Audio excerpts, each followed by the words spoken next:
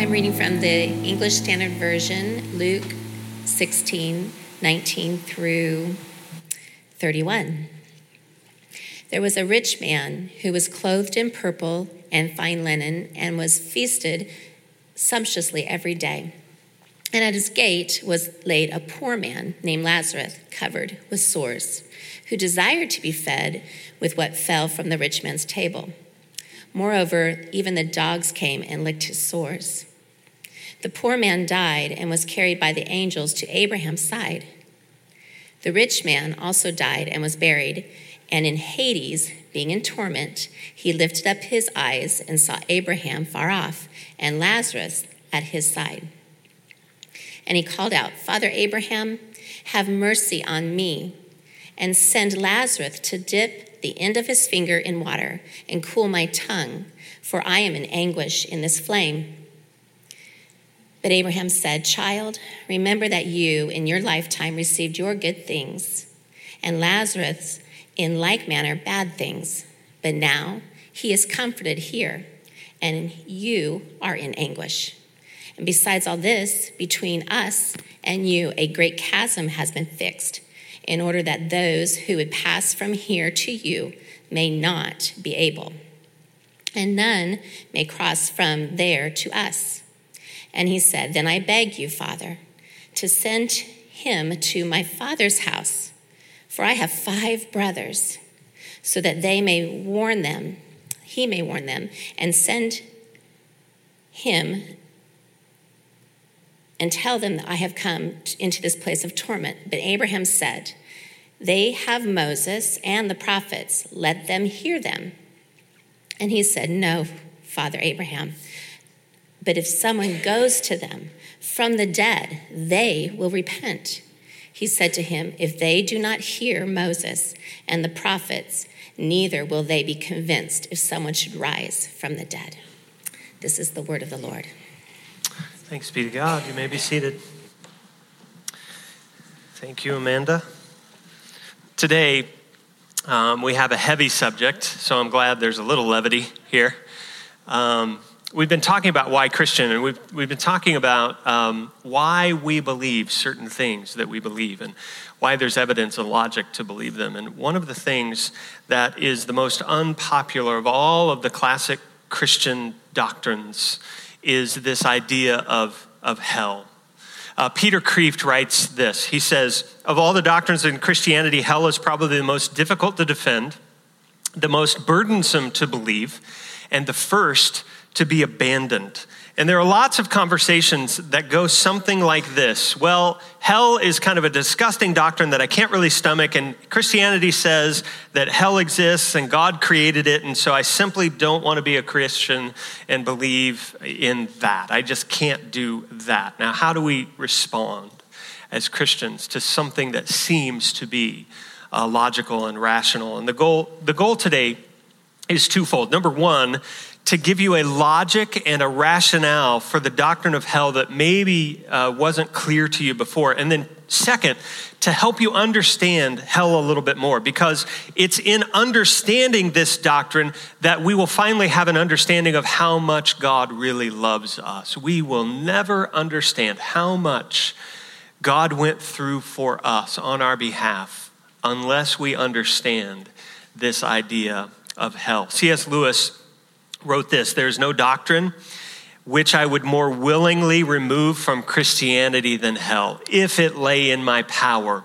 But it has the full support of Scripture, and specifically of our Lord's own words. It has always been held by Christendom, and it has the support of reason." So there it is. Let's get to it. What are the reasons behind this idea? And I want to talk about 3 J's today. I want to talk about Jesus for a little bit, talk about justice for a little bit, and then we'll end with the judge. First, Jesus is going to say, hell is real. Now, most people throw around a lot of hate for God. They blame him for just about everything, but usually at the very same time, those people will look at Jesus and love Jesus because Jesus is seen as love and mercy and forgiveness, and he is those things. But what isn't associated with Jesus very often is this idea of judgment, this idea of hell. It's kind of unfathomable because in this case, almost everything we know about this place called hell comes straight from the teachings of Jesus himself. If you have one of those red letter Bibles where Jesus' words are in red, 13 out of every 100 of those words are going to be about hell. Half of all of the parables Jesus told were about hell or wrath or punishment or God's judgment. And so Jesus talks about judgment where people will be separated like sheep are separated from goats. He talks about this outer darkness where there will be weeping and gnashing of teeth. He talks about hell as an unquenchable fire where flesh is burned but doesn't die. And hell and Jesus, at the end of the day, are linked. You might want to get rid of hell, but you can't get rid of hell without getting rid of Jesus because he's the one, he's the reason we know about it. He taught that it's a real place in Matthew chapter 25. He taught that it's a place of horrendous suffering in Luke 16. That's our text today. And he taught that it's as forever as heaven is. We like to think of heaven being forever. Well, he uses the same word when he discusses and he describes this place called hell. And so if you believe Jesus is God, that he's resurrected back to life as no one else has, then it's an untenable position to ever say, well, I'm a Christian, but I don't really believe in hell. Why? Because the author of all Christianity, Jesus himself, believed in hell and taught about it. Now, I say all of that just to say this. Would you please just listen to what Jesus has to say? That's it. That's the starting point. Just listen to the one who taught that God is love, right? But right alongside that, he also taught that hell is real. And he intertwined those things so much and so often that it is impossible to believe only one of those things and still say that you believe in what Jesus taught. And so Jesus taught it, Jesus said it, hell is real. But at the end of the day, that concept still bothers us a little bit. We recoil, we want to dismiss it. Even brilliant Christian thinkers that I've already alluded to today, they want to try to cast this aside, but we can't. Why would we ever entertain that our ideas about hell are better than Jesus's ideas? And so maybe some of us venture down this path of wanting to discount this doctrine because of the judgy kind of way that the church has approached it in our experience. Maybe the church has said something like, we're right and you're wrong, and unless you change, you're going to burn. And they haven't always said it with tears. And that's the part that bothers us. Sometimes this subject is approached, and it's approached with a gleeful smugness from Christians rather than with tears. And you can understand why people would be turned off from that. But even more pressing, maybe some of us are going down this road because that we don't want to believe in this place called hell because we've had loved ones, and loved ones can't be left out of the equation. People we have loved have died, and we know that they have never trusted Jesus. That's a hard one for us. Some have given up this idea of hell purely because of this emotional reason. Uncle Joe did never decide for Christ, and I can't believe in a God who would cast Uncle Joe off to weeping and gnashing of teeth in eternal flames. And so I can't go on believing in God. And there is an emotional element here that cannot be ignored. We can't underscore that, right? Enough. But the bottom line is, what I want to show you today is that there's a logic for hell. There's a justification for it that makes sense of God, that makes sense of humanity, that makes sense of the universe. And the bottom line is that Jesus still tells the truth. And the thing we need to emphasize today to start off is his justice. So let's talk about justice. Justice. And justice is going to tell us that hell makes sense. Now, Before we jump into that fully, I want to address a common error. And I'm going to call this error the invented God. And I want you to beware of the invented God. The invented God is what people are referring to when they say something like, well, a good God wouldn't send people to hell. I believe that God is all about love. I believe in an all-loving God. And I want to say today that is an invented God. Why would I say that? Well, first we have to ask, where would you get that belief? The reality is, no major religion ever has taught that God is love exclusively. That God should just forgive and he's just a God of mercy and grace and everyone should have their wrongs automatically pardoned and get into heaven forever. No religion teaches that. Even Islam, it believes in somewhat of a Judeo-Christian God. Even Islam will teach that God cannot love people in a personal way. To do so would be dishonoring to God. The closest you come to a God who loves personally is Christianity. But at the very same time, you read about a God who is holy and just, who will judge the world with and right every injustice that has ever taken place. And so if you hear the line, I believe in a God that is only loving, we just need to ask, okay, where did you get that idea? Because no religions teach it. Where did it come from? And it takes a powerful faith to believe in something that there is no evidence for. Here's the biblical God. Here's what we read. When we open up the New Testament, we read of God like this, that he is fully love and he is absolutely just at the very same time.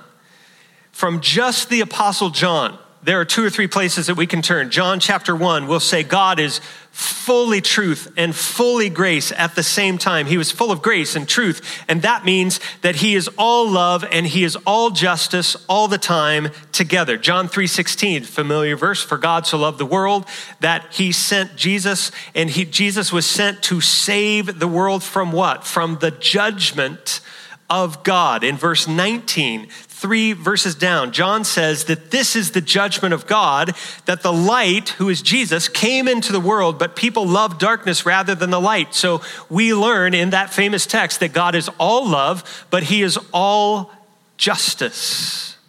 In 1 John, the letter, chapter 4, John says God is love. And then a few verses down, he says the reason he is love is he sent Jesus, and the reason he sent Jesus, because he is love, is so that we can have confidence on the day of, and the word is judgment. Judgment. There are lots of other scriptures we could point to, but those are enough to show us that God is both fully love and absolutely just. And it's his justice today that we need to focus on. And that's going to be one of the reasons that hell becomes reasonable and it becomes logical to us. And we're going to do that with a case study. The case study is the scripture that was read for you earlier, Luke chapter 16. And Jesus, the master communicator, right, tells the story of 2 men. His main point was really not to teach about hell. Hell is just the setting for the story. And so we have to be careful about absolutes here. And yet we can still learn a ton about hell because in the text, there are a few things that pop out. And I want you to see today names, flames, and blames. Yes, I came up with that myself. Thank you very much. Names, flames, and blames. First, the story is about 2 men. And one guy is simply called a rich man. He doesn't have a name. And the rich man lived a life of luxury. He dressed in linen, he dressed in purple. His house was big enough to have a gate out front. He feasted on whatever he wanted all the time. And the second man has a name. His name is Lazarus. Lazarus is a very opposite of the rich man kind of station in life, and he is a beggar at the rich man's gate. He's hoping for just a scrap of food from the rich man's table. He lived at he laid out front of the rich man's place, and dogs would actually come and lick his sores, and so we know he suffered from some sort of physical ailment. And so there are 2 men, and they have 2 opposite stations in life, but both men die. Oh, that's a lesson right there. Doesn't matter who you are, where you come from, death will one day knock at your door. And both men die, and Lazarus, the text says, is taken to Abraham's side. It means he's taken to heaven. And the rich man dies and is buried, and on the other hand, he finds himself not in heaven, but in Hades, in torment, or in hell. And where he is, for whatever reason, Jesus frames the story up in such a way that the rich man can see Abraham, like the Old Testament guy, Old Testament Abraham, far off, and standing beside him is this guy, Lazarus. Now, the point of the story is not that rich people go to hell and poor people go to heaven. That's not it.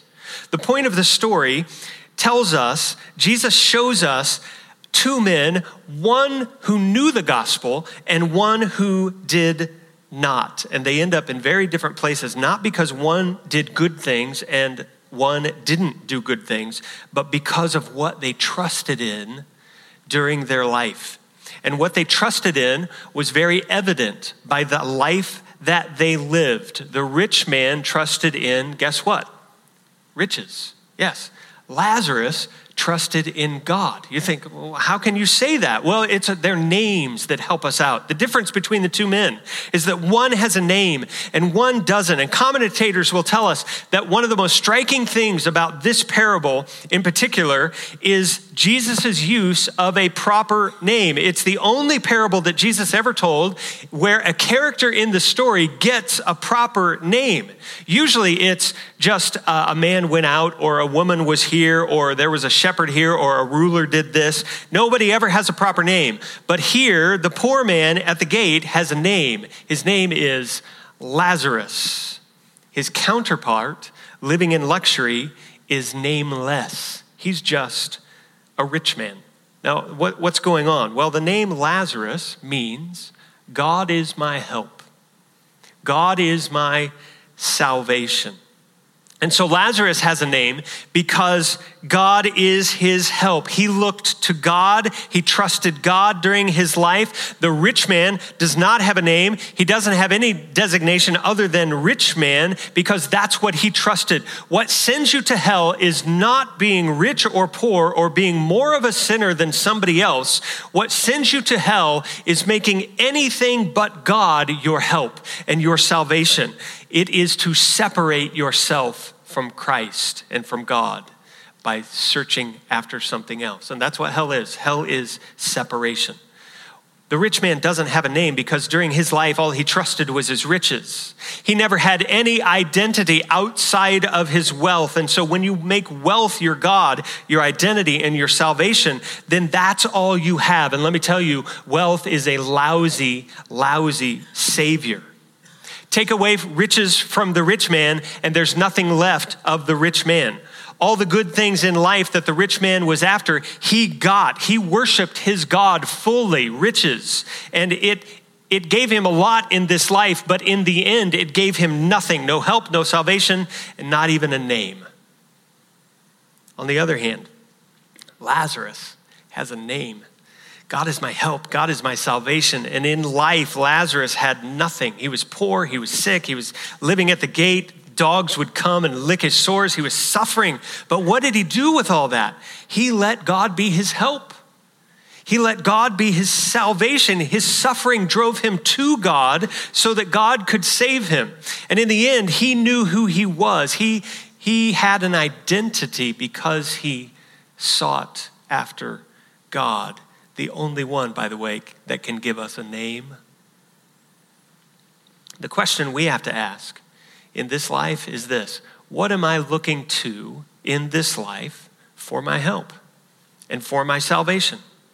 Whatever it is, the rich man and Lazarus are both screaming that whatever we look to in this life, we will not stop looking to in the next one. That's the point. Even in eternity, we will continue to look to that something, whatever it is, to help us and to save us. And hell, on one level, is saying to God, I'm looking for something else to save me. I don't need you. I'm trusting in riches. And if our help is not in God, but in something other than him, then hell is where we will desire to be, because hell is separation. Now, some of you picked up that I used a very strong word there, desire. Really? Are we going to desire to be in hell? That's a strong word, but it's on purpose. Let me show you what's going on by pointing you to flames. Let's look at the flames. Verse 24. The rich man yells over to Abraham, and he says, hey, Abe, I see that Lazarus is by you. Could you send Lazarus to fetch me just a little bit of water on his finger? Because even that will help, because I am agony in this flame. That's what he says. Fire is one of the main images that Jesus uses when he talks about hell. What happens in a fire? Let's think about that. The substance on fire, let's say a log, is lit on fire, and what the fire does is it literally begins to break it apart into smaller and smaller pieces. It begins to disintegrate the log. You start with a fresh log, and the fire breaks that log down bit by bit until all you have is ashes, and that's what fire does. It disintegrates. And spiritually, living for anything but God brings disintegration into your life in the same way that fire would disintegrate a log. Every time we take a step away from God, little bits of us break apart. Try it today, okay? Go from this place and step into worry a little bit. Step into bitterness a little bit. Step into anxiety this afternoon and just note what happens to you. You begin to break down.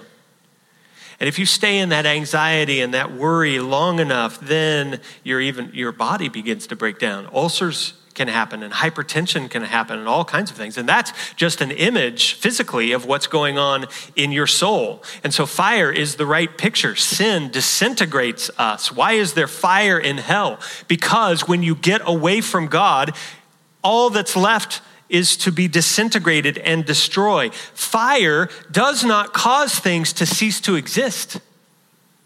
It's just broken up into smaller and smaller and more pieces. And so hell is moving away from God, away from his presence. And the result of that is that you break down. The absence of God is a raging fire of brokenness, because hell is disintegration. Hell is disintegration. And here's what Scripture tells us, that if we strive to get away from the God who created us, then one day we may just succeed in that.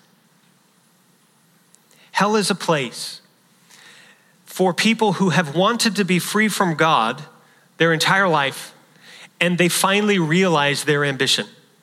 And in that place, without the sustaining presence of God, the disintegrating work of sin continues to happen. The sin that broke you in this life will break you further in eternity to its fullest extent. C.S. Lewis says it this way. He says, there's no other way to the happiness for which we were made. Good things as well as bad are caught by a kind of infection. If you want to get warm, you must stand near the fire. If you want to be wet, you must get into the water. If you want joy and power and peace and eternal life, then you must get close to or even into the thing that has them. They are not a sort of prize that God just hands out to anyone. They are a great fountain of energy and beauty spurting up at the very center of reality, God himself. And if you're close to it, if you're close to him, then the spray will wet you. But if you're not, you will remain dry. And he ends this way. Once a man is united to God, how could he not live forever? On the other hand, once a man is separated from God, what can he do but wither and die? That's disintegration. All sin is us saying to God, leave me alone. See, we have a wrong picture of what hell is. We think that hell is a bowl full of people with a lid, and God is standing on top of the lid because they all want to get out. That's not it. Hell is where people say, God, leave me alone. And God finally says, okay. And in the end, It's total breakdown and total disintegration. You can see it in the rich man even. He says, even aware of his surroundings, his separation, his suffering, he is blind to reality that's going on around him. He doesn't even do the obvious thing we would expect him to do, which is to cry out for forgiveness, for mercy, for salvation. He doesn't ever ask that of anyone. He doesn't ever ask that to God. It doesn't look like it even occurs to him to talk to God. He's just talking to Abraham. See, what we desire in this life, we will still desire in the next one. And here's the truth to chew on. People don't stop sinning in hell. It's exactly the opposite, actually. Because now God is removed from the picture, and now it's an unbridled fire, and the consequences of sin, the disintegration, the brokenness won't ever stop either. It's what leads C.S. Lewis to write this about people who are damned in hell, that they are successful, that they are rebels to the end, and the doors of hell are locked from the inside. Nobody's there who doesn't want to be there. Blames. Let's look at that one. The rich man begins to look around, and he wanted to be his own master in his life, and in eternity he still is. He's still his own master. You can see how out of touch with reality he seems to be. I've already mentioned that he doesn't want to talk to God, but to Abraham. And look what he says. He says, hey, Abraham, send Lazarus to go get me some water and cool my tongue. Now that's a bold move from somebody who's in hell and looking up into heaven, right? But that's how out of touch he is. He believes he's operating as if Lazarus was still the poor servant sitting at the gate. The rich man still thinks he has control. He still thinks he has power, even in hell. And he belongs utterly to himself. His reality is completely distorted. Tim Keller comments on this, and he says that the rich man acting this way is like a 3-week-old cadaver suddenly lifting itself up, smearing lipstick on its skeletal gums, and trying to flirt with somebody. And that would be silly if it wasn't so horrific. And that's what the rich man is doing.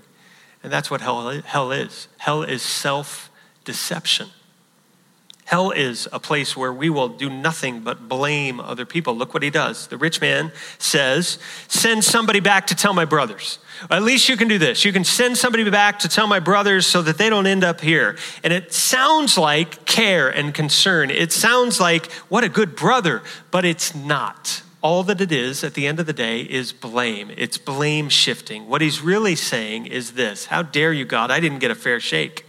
I didn't have enough information. That's why I'm here. And he shrouds it in concern for his family. But his real point is that it's not his fault that he's in hell. And Abraham responds back, and he cuts through the posturing. He says, look, even if somebody rises from the dead, your brothers aren't going to believe. Now, who's telling the story? It's Jesus himself. I found it fascinating that he inserts that line in there. That even somebody who rises from the dead, even if that happens, your brothers aren't going to believe. And the implication is you wouldn't have believed either. What's Abraham saying? He's saying the reason you never believed was not a lack of information, but a lack of will. If a person doesn't want to believe, then they'll write off any evidence that they should. And if Lazarus goes back and is resurrected, they'll just write it off as a hallucination. That's what's happening. And Abraham is saying, you had the truth. They have the truth. You have the truth more than ever right now, because look around you, man, and you still don't believe, because the rich man never asks for forgiveness. He never cries out to God saying, save me. He still thinks he's in control. He's totally disintegrated. He's out of touch. He just blames everyone else for his situation, but he doesn't do anything to change it. It's what he always wanted, to live life on his terms. And that's what hell is. It's getting what you wanted all along. Hell is self-deception. C.S. Lewis puts it very well in The Problem of Pain. He writes, in the long run, the answer to all those who object to the doctrine of hell is itself a question. What are you asking God to do? Are you asking God to wipe out their past sins at all costs and to give people a fresh start? Guess what? That's what he's already done through Jesus on Calvary. Are you asking God to forgive them? They won't be forgiven. The rich man never asks for forgiveness. Do you see? He's thrown that part of his heart away. Are you asking God to leave them alone? Here's what C.S. Lewis says. Alas, I am afraid that's what he does. There's nothing unfair about hell. People there won't ask for forgiveness. They'll just say, I shouldn't be here. It's someone else's fault that I am. And don't you see, it's a blame game. And God is just giving them what they wanted for eternity. And so hell is probably the most fair doctrine anywhere in the Bible. And any concept of a God without his willingness to say, okay, you can have what you want, that would be a God who was less just. That would be injustice. And there would be scores of problems with that. We are the only ones in the West who sit back, sipping our Starbucks lattes, cruising Instagram, and say, well, everyone should get in. How dare God keep anyone out of heaven? He's not, by the way, if you've been listening, he doesn't keep anybody out.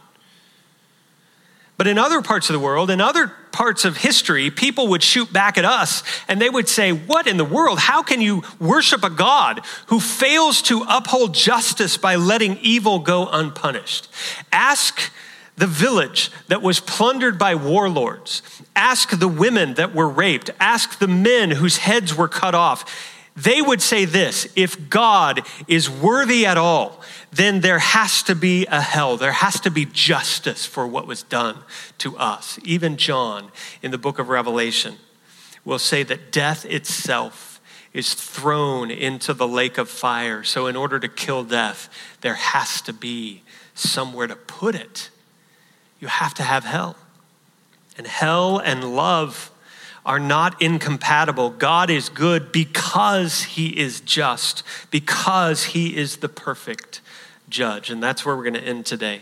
I want the band to come forward. And as I do, I just want to say this. The judge is going to say today that hell is not for you. Hell is not for you. You don't have to choose what will put you there. You can choose today Lazarus. You can choose today, God is my help. God is my salvation.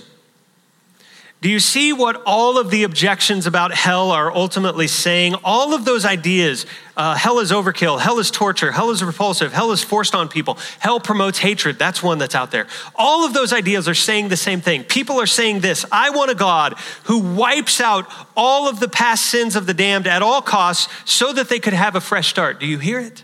Do you hear it in there, in the question? They're saying this, I want there to be a miraculous help so hell ceases to be a reality. Do you hear it? That's what they're saying. Do you hear what's really underneath that? They're saying, I wish God would do something about hell so that people don't have to end up there. Do you see it in the question?